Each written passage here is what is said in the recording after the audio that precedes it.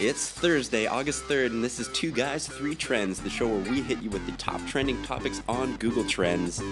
This is all brought to you by Avenue 4 Communications, a digital marketing and creative technology firm in Winnipeg and Montreal. On today's show, underwear that supports microloans, the NFL is on its way back tonight, and we have some sweet treats. Let's get trending.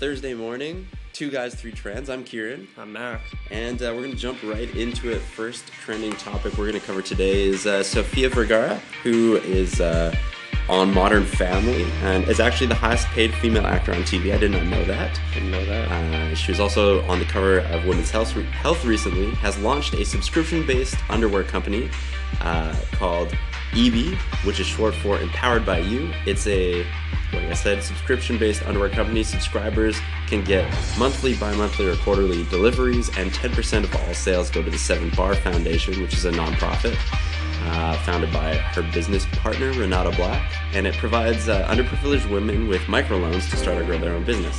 So it's kind of cool. I like seeing... I really like that, actually. That's a smart initiative. Yeah, I like seeing philanthropic efforts mixed in with my purchasing of things. Not necessarily that this isn't my... I'm not in the market right now for women's underwear. For women's underwear on a subscription basis level, anyway. But I really like seeing that. Let's see, by putting on seamless underwear every morning, as Vergara puts it, women are making a conscious choice to empower other women. And yeah, it's really cool. Microloans for businesses. I'm a big fan of microloans. I'm a big fan of microloans as well. Sometimes it's the leg up. It's the difference between success and failure for small business owners who want to be small business owners, aspiring small business owners, I should say.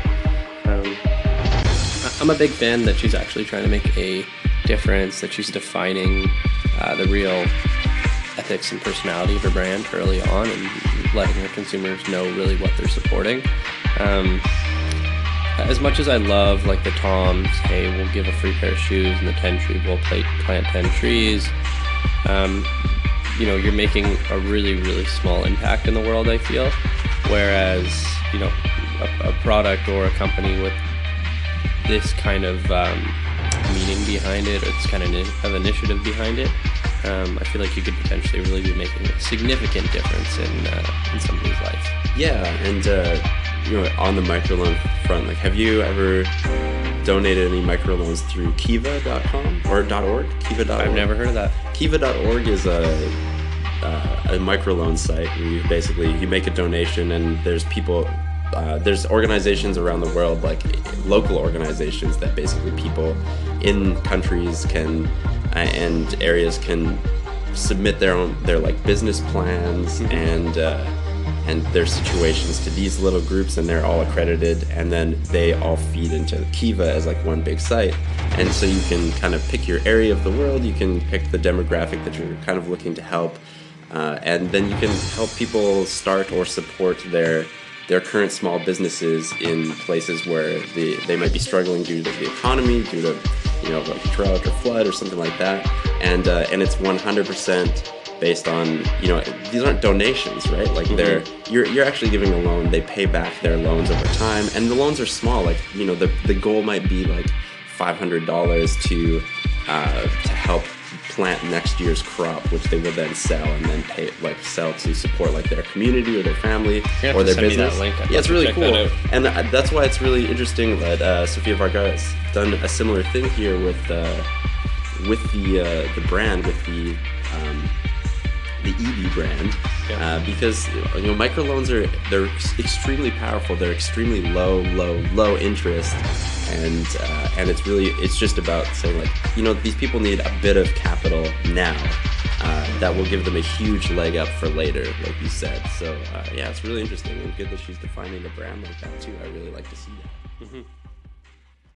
Going into our second trending topic for today, something that I'm personally excited about, and it's the return of football. NFL football is coming back. Preseason kicks off tonight with the Hall of Fame game, which is not as you would think it seems. It's not Hall of Fame players playing against each other. That would be really exciting, but it is the Dallas Cowboys taking on the Arizona Cardinals, although you won't really see their starters. So while it is exciting, it's not as exciting as it could be. It's going to be mostly, second, third string players. They'll put the first line on for, maybe one or three plays, and you'll get to see some of the stars for a bit, but then they'll be trying out some of their prospects, right? They haven't narrowed down all their rosters.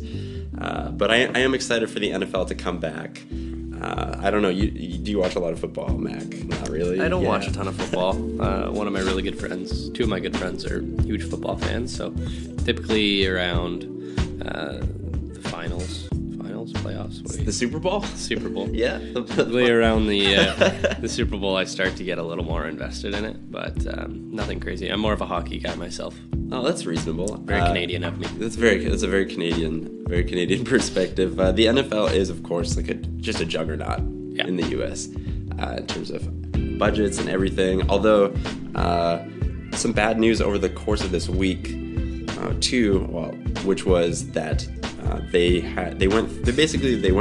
did a medical study of brain scans of a bunch of retired players and autopsy ones as well, and they basically found that all but one of them had some sort of brain degradation due to impact. And I'm not quite sure how the NFL is going to address this season, because it is quickly becoming, for many people's knowledge, a reality of the game. Yeah, it's not just something that some players get or anything like that. It is a big reality of the game, and I'm not sure how the NFL, they do development of athletes all the way from kids leagues all the way up to the NFL. I don't know how they're going to address that. It's a big PR crisis, I think, this season that's going to be the story that defines this season of the NFL. Have you seen the movie Concussion with Will Smith? I have. I will tell the truth. Yeah. I love that movie. His performance is really good. That is a fantastic film, and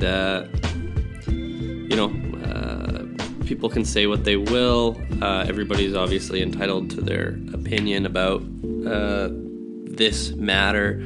That being said, if I was the NFL, I would be pretty worried about a PR disaster coming up, because let's be honest, there's a wide group of people on the internet that are just looking for something to be angry about, and the second they catch wind of this, they're going to just bandwagon. Well, and the other thing is, I think the thing that's been happening for a long time, while the NFL has said yes, there are risks and we have protocols in place, it's coming down to the science showing that it's not just big hits that are causing it's injury. A bunch of little hits it's just the regular jostling that happens during an NFL game is more than, or not just an NFL game, but a football game in general is more than a regular person experiences over almost their entire life. The kinds of just impacts of bodies pushing together and everything like that is much higher than anybody else. And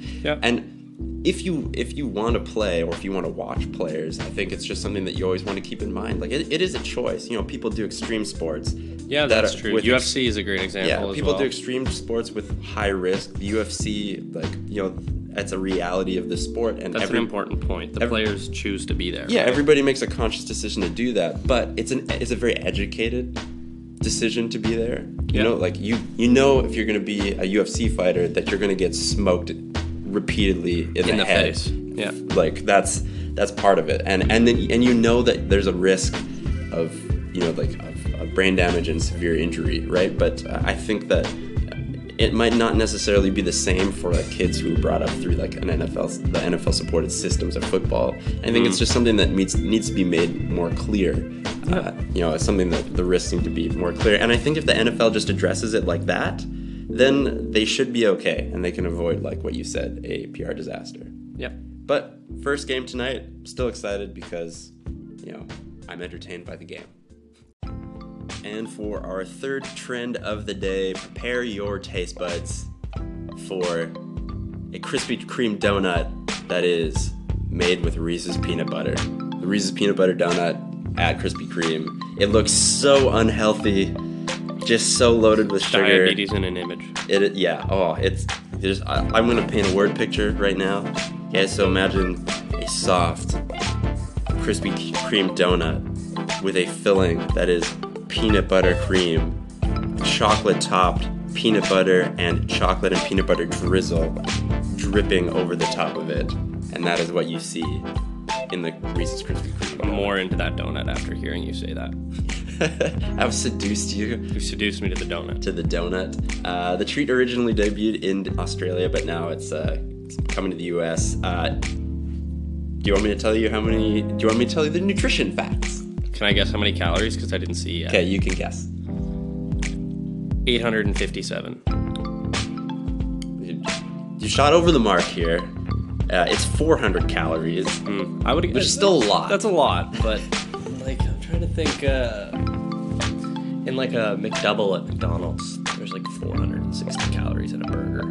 So not a McDouble though, is it? I think so. I think it's like 400 calories. Ooh, I should stop getting 2 of those in a junior chicken at the same time when I go to McDonald's. You're a lean enough guy. You don't need to worry about it, but your heart probably doesn't love it. No, it probably doesn't. While your soul might love this donut as well, your heart's not gonna like it too much. So only 400 calories. Only. I put huge air quotes in only 400. 24 grams of fat. 24 grams of fat, 21 grams of sugar, and 200 milligrams of sodium. That's like all of the worst things. Yeah, all of the worst things. I mean, Krispy Kreme, they're not pulling any sort of foolery here.